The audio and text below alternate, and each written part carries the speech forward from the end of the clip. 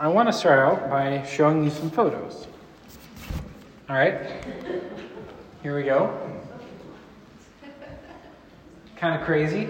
Less crazy when I show you the whole photo, which kind of shows some perspective here a little bit. All right, here's another one. Really tiny hot air balloon.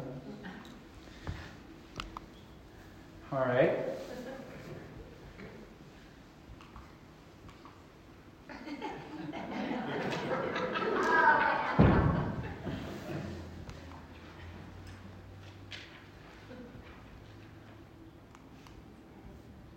This one, I think, might be photoshopped. I rotated this one all kinds of different ways to try to figure out if it's just like a trick of perspective here. And I just can't figure out how that guy who lashes legs onto that looks so nonchalant about it, but here we go. Here's another one. Yeah, this one's fun. Okay. This one looks scary.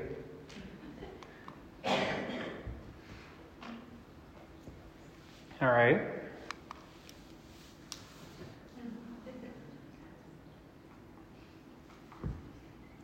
Okay.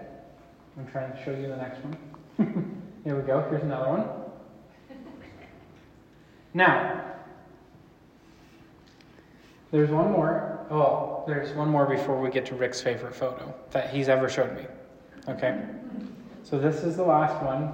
And this one is Rick's favorite photo right here. Can you guys tell what's going on? Rick was so excited. He brought his phone over to me one day. He's like, Josiah, you got to look at this photo. I was like, okay, it's like a bunch of horses or something like that. Donkeys or whatever.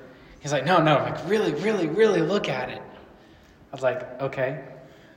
It's a bunch of horses or whatever. He's like, no, they're zebras. Look. These are shadows. And these are zebras right here. Ah, yeah. Rick was very happy about this photo. This is one that National Geographic took. Now,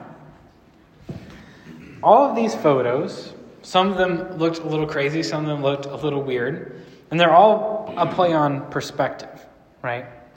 But what I did realize going through these photos is that if you're going to take a perspective photo in public, what you're going to end up actually doing is just looking really weird. I've rotated all the photos for you. And these are the situations that people were actually in. This one's actually kind of impressive. He must have jumped off of the ground and grabbed the bar or something to take the photo. But can you imagine just having your friend hey, take a photo of me, and you're just sitting like this on a park bench. You're like, oh, did he get it? Or you're laying down in the middle of the road holding your bike like this. Or is that Elaine? No, I don't think so. Have you ever taken a perspective photo in a tunnel on your bike, Elaine? No? Okay. So it's not Elaine. We have confirmed that it's not Elaine.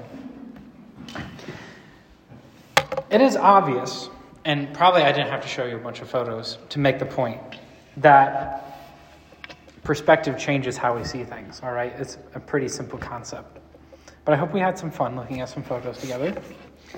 And in these pictures, the viewing angles and the forced perspective changed your opinion on what was going on, right? But perspective goes way deeper than photos. And how we view the world, our perspective on the world changes how we interact with it and what we do. And to close our sacred series this week, I want to talk about having a sacred perspective. And in this process, we're going to be looking at what God created, how it is sacred, some common things we may need to take some more seriously. And altogether, I want to help move our mindset towards a sacred mindset. So to start us off, I want to talk about two Greek words that are the exact opposite of sacred, all right? So the first one is enosios, and the second one is asebes, all right? Now, enosios is a compound word, the prefix a, which means opposite or without or not, and hosios, which means reverence, all right? And this only appears a couple of times in Scripture. So this word means irreverent or unholy. All right? Now, Sebes appears a little bit more, it's more common in Scripture, but it's the same story as Osios. It's Seboamai, which means to be respectful. This is kind of the opposite of that. They flip that on this head. And so, Sebes means to be disrespectful, but it's often translated ungodly because it's more specific than just common disrespect. It is a disrespect of holy things, right? Disrespect of godly things. So this is not the same word we would say, when Benjamin acts up and he's disrespecting his parents, right? Not the same word. This is, of course, he never does that. I've never seen him do that. This is a much more, it's a deeper meaning. Saying like, you take the things that God sees as valuable and you treat them like they're not. All right? And so these two words, I want to bring them up because they are the default setting for people. Congratulations.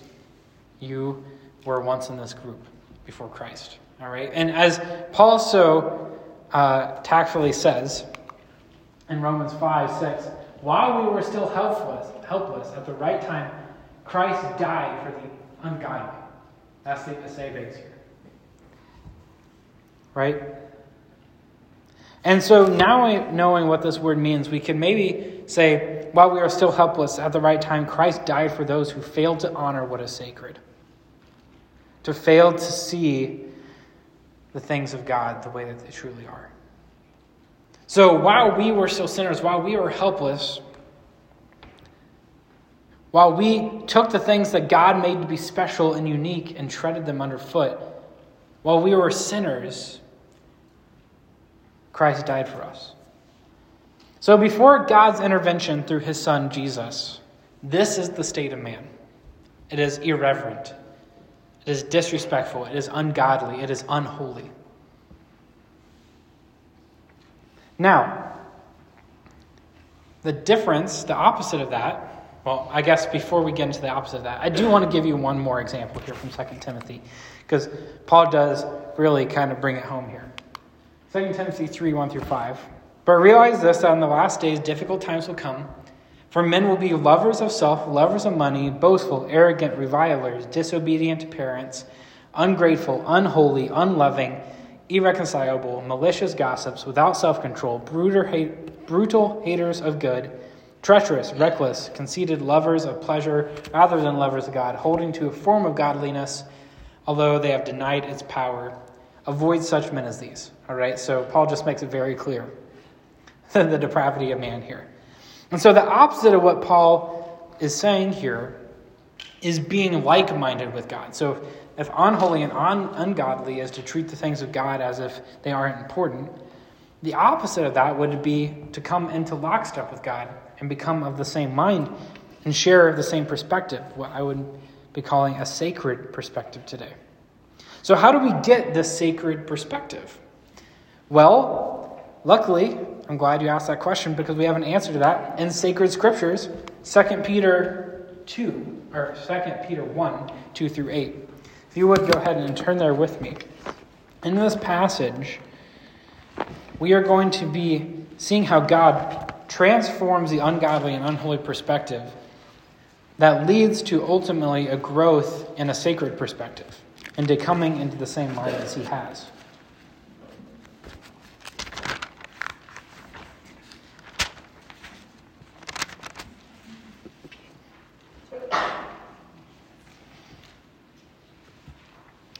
All right, we're going to start in verse 2 here. Go through verse 8. Grace and peace be multiplied to you in the knowledge of God and of Jesus our Lord, seeing that his divine power has granted to us everything pertaining to life and godliness through the true knowledge of him who called us by his own glory and excellence. For by these he has granted to us his precious and magnificent promises, so that by them you may become partakers of the divine nature, having escaped the corruption that is in the world by lust. Now for this reason also, applying all diligence in your faith, supplying moral excellence, and in your moral excellence, knowledge, and in your knowledge, self-control, and in your self-control, perseverance, and in your perseverance, godliness, and in your godliness, brotherly kindness, and in your brotherly kindness, love. Great for Valentine's Day. Just a great verse here. For if these qualities are yours and increasing, they render you neither useless nor unfruitful in the true knowledge of our Lord Jesus Christ. All right, so the source, what we just read was essentially that the source of this sacred perspective that we're seeking, the source of godliness, in other words, is God himself. Now that may seem self-evident. That may seem obvious, right? But not everyone makes the connection between knowing God and learning about him and having our hearts and minds transformed. You see, a lot of people stop at just agreeing that there is a God. A lot of people just stop at saying, yes, I think there is a God, and maybe these are the kinds of things that he would do or say.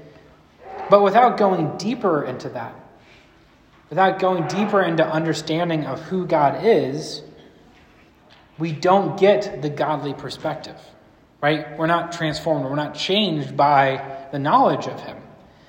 And as Peter says, it is through God's divine power, his power, that the knowledge of God and Jesus in our lives is multiplied, right? So it's through our knowledge of Scripture that God reveals his promises to us. It is through his knowledge, his knowledge of him, that we escape, as Peter says, the corruption of this world. And we become partakers in this divine nature. We become like-minded with God. And then this process starts a cascade of positive, godly things that ultimately leads to our fruitfulness, right? So if you ever are around and saying, man, I don't feel like I'm doing anything, I feel like I'm unproductive in my faith, well, if these qualities are yours and are increasing, they render you neither useless nor unfruitful. Right? You can keep growing. You can be useful to God. It is through our knowledge of Scripture that God gives us what we need to be fruitful and to become like him, to know what is holy and sacred. Just knowing this fact alone, knowing that God is the source of holiness, changes how we live our lives and changes who we are. If you just practice that, you will be changed. So from here, I want to switch gears a little bit. And I want to take a little survey of Scripture, and I want to lay the foundations for what I see as a sacred perspective. Now, by no means am I going to be successful in covering everything that God thinks is holy and sacred. All right? So this is not a complete list of everything. But it is some of the things that stood out to me as foundational in what it means to have a sacred perspective. So we're going to start at the broadest level, and then we're going to work our way in to more and more personal, individual level. So the first level is the sacredness of creation. Think about it. Everything you know, God created. Now, this is not a mindset of most of the people in the world. Most people don't look out there, right, at the beautiful Norway spruce and the snow on the ground, and they don't see God's handiwork, right? And Scripture tells us that creation is unique. That's the entire first chapter of Genesis, is God bringing into existence things that had never existed. All right? It's just kind of incredible when you think about it. It is a completely sacred and holy experience that we read in Genesis, where God is bringing into existence the universe.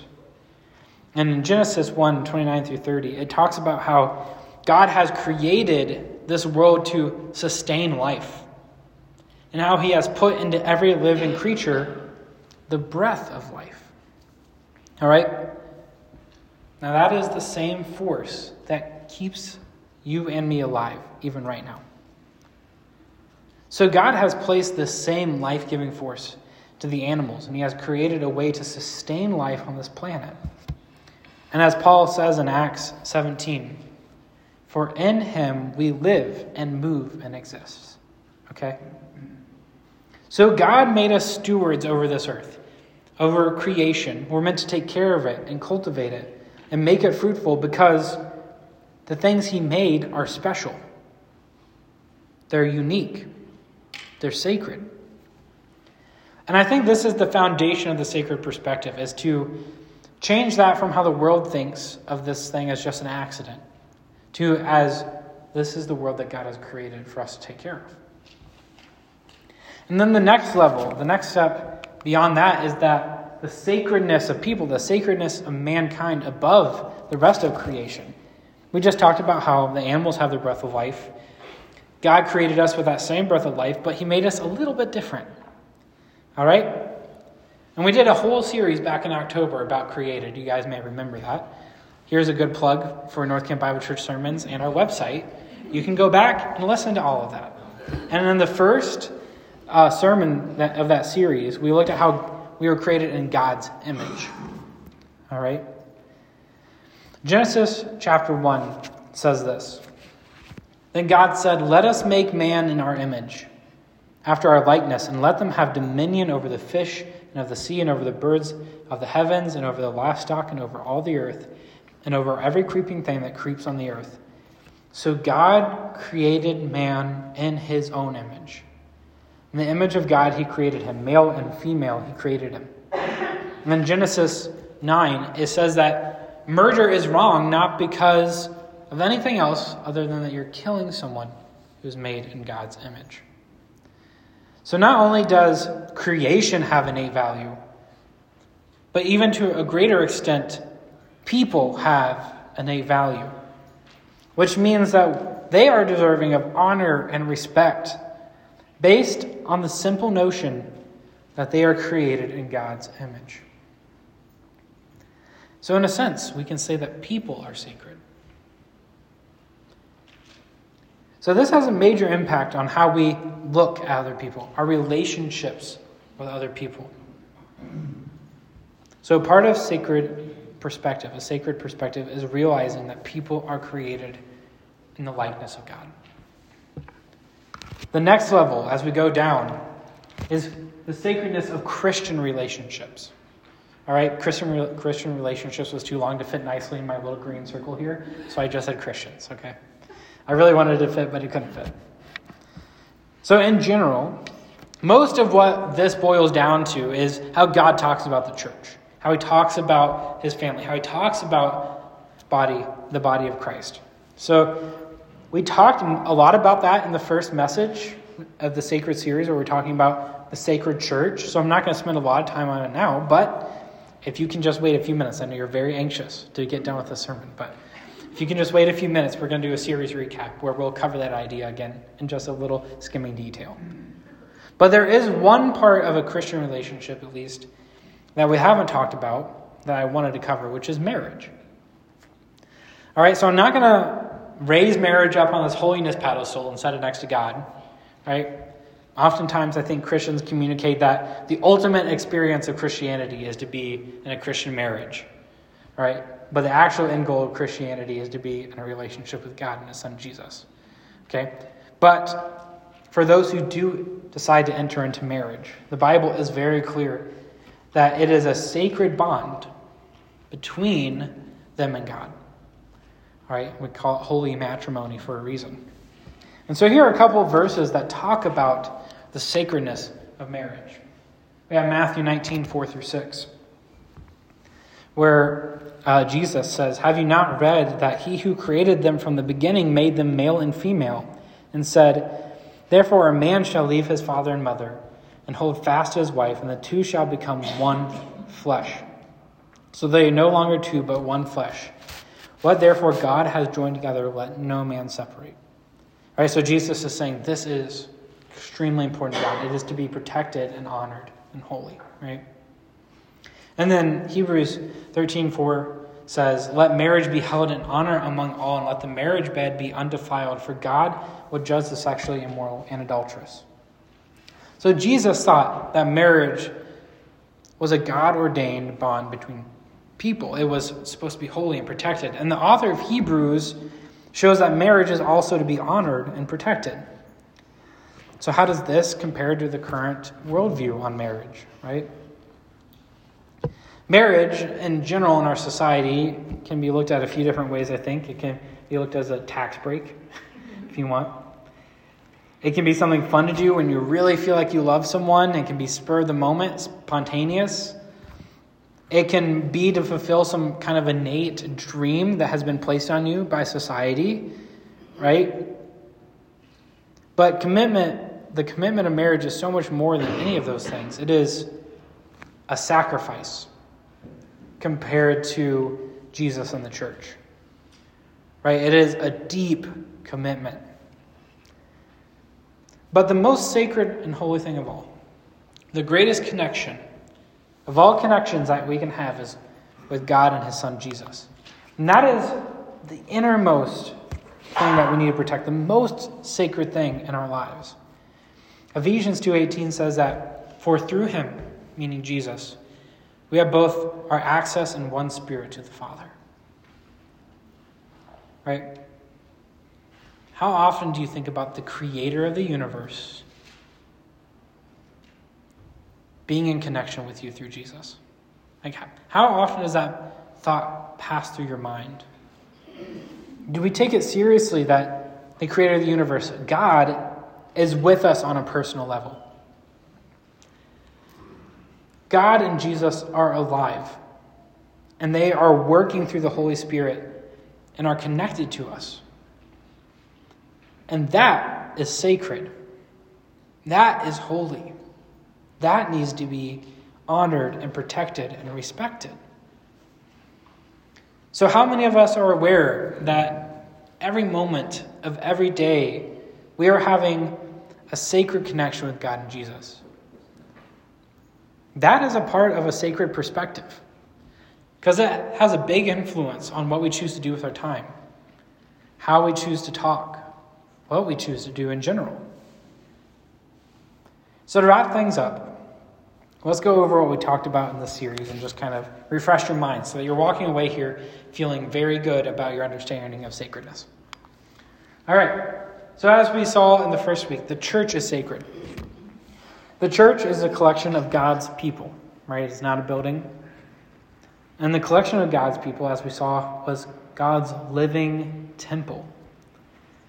We saw the physical temple in the Old Testament was this place where God decided to dwell and reside and be with us. Now, taking that into the new covenant, he is with us here. We are his temple. The church is a place where worship and praise and spiritual sacrifices are to be performed. Right? And so to be a part of the church is to be a living stone in this living temple, which is always growing, which means church isn't something you attend, it is something you live in. Right? It is something of who you are. And then we also saw that tearing down others in the church is equivalent to tearing down the temple of God. And then on the other side of that, building up people in the church is equivalent to building up the temple of God. We also saw that Scripture is sacred. We saw that if you want to draw near, if you want to get close to him, get within breathing distance. Scripture is God-breathed. That is how you get intimate with God. That is how you learn what he wants from you. Scripture is a teacher. It is a guide. And through these words, we get to salvation through faith in Jesus. And these are not some commonplace book, although it is the most printed book in the world, ever in history. It is not a commonplace book that we just go to when we need it, but it is the spiritual nourishment that sustains us. Last week, we looked at how communion is sacred. We went all the way back to the Passover, and we worked our way through Jesus' first communion, all the way to modern day, to see that communion is a memorial for us. It is set up by Christ to remind us of what he did and who he was. It is a reminder of the current commitments we've made to him, that we are dying with him. We're proclaiming his death every time we take it. And we saw that it's also a future reminder of the promises that Jesus is going to return, right? And today we looked at what it means to have a sacred perspective. So I think it is natural to the world to see things as either useless or uninteresting or commonplace. I think it's natural for the world to take advantage of things for their own gain. Right? To see themselves as better than others, to treat relationships as a means to self-gratification. But as Christians, we know that everything is uniquely made by God, and because of that simple fact, we have to look at it differently.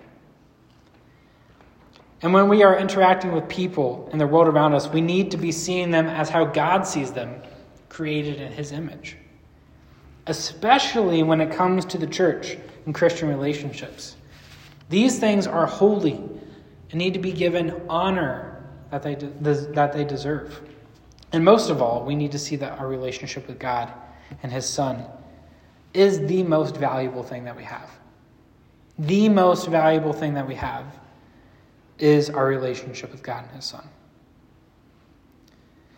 So I believe that as we start to reconsider or consider what it means for things to be holy and sacred, we will become closer to the heart of God. Because that's how God sees things. After all, God is the most holy thing that exists. And whatever he does is sacred. What God has given us is priceless. And I just ask that we treat it that way. Please pray with me. God, I thank you for this opportunity over the last few weeks to look into your heart and mind, to see what things you have called holy and how you treat them. Jesus, I thank you for your sacrifice. I thank you for salvation through you and the connection that you give us to God. And it's in your name that we pray. Amen.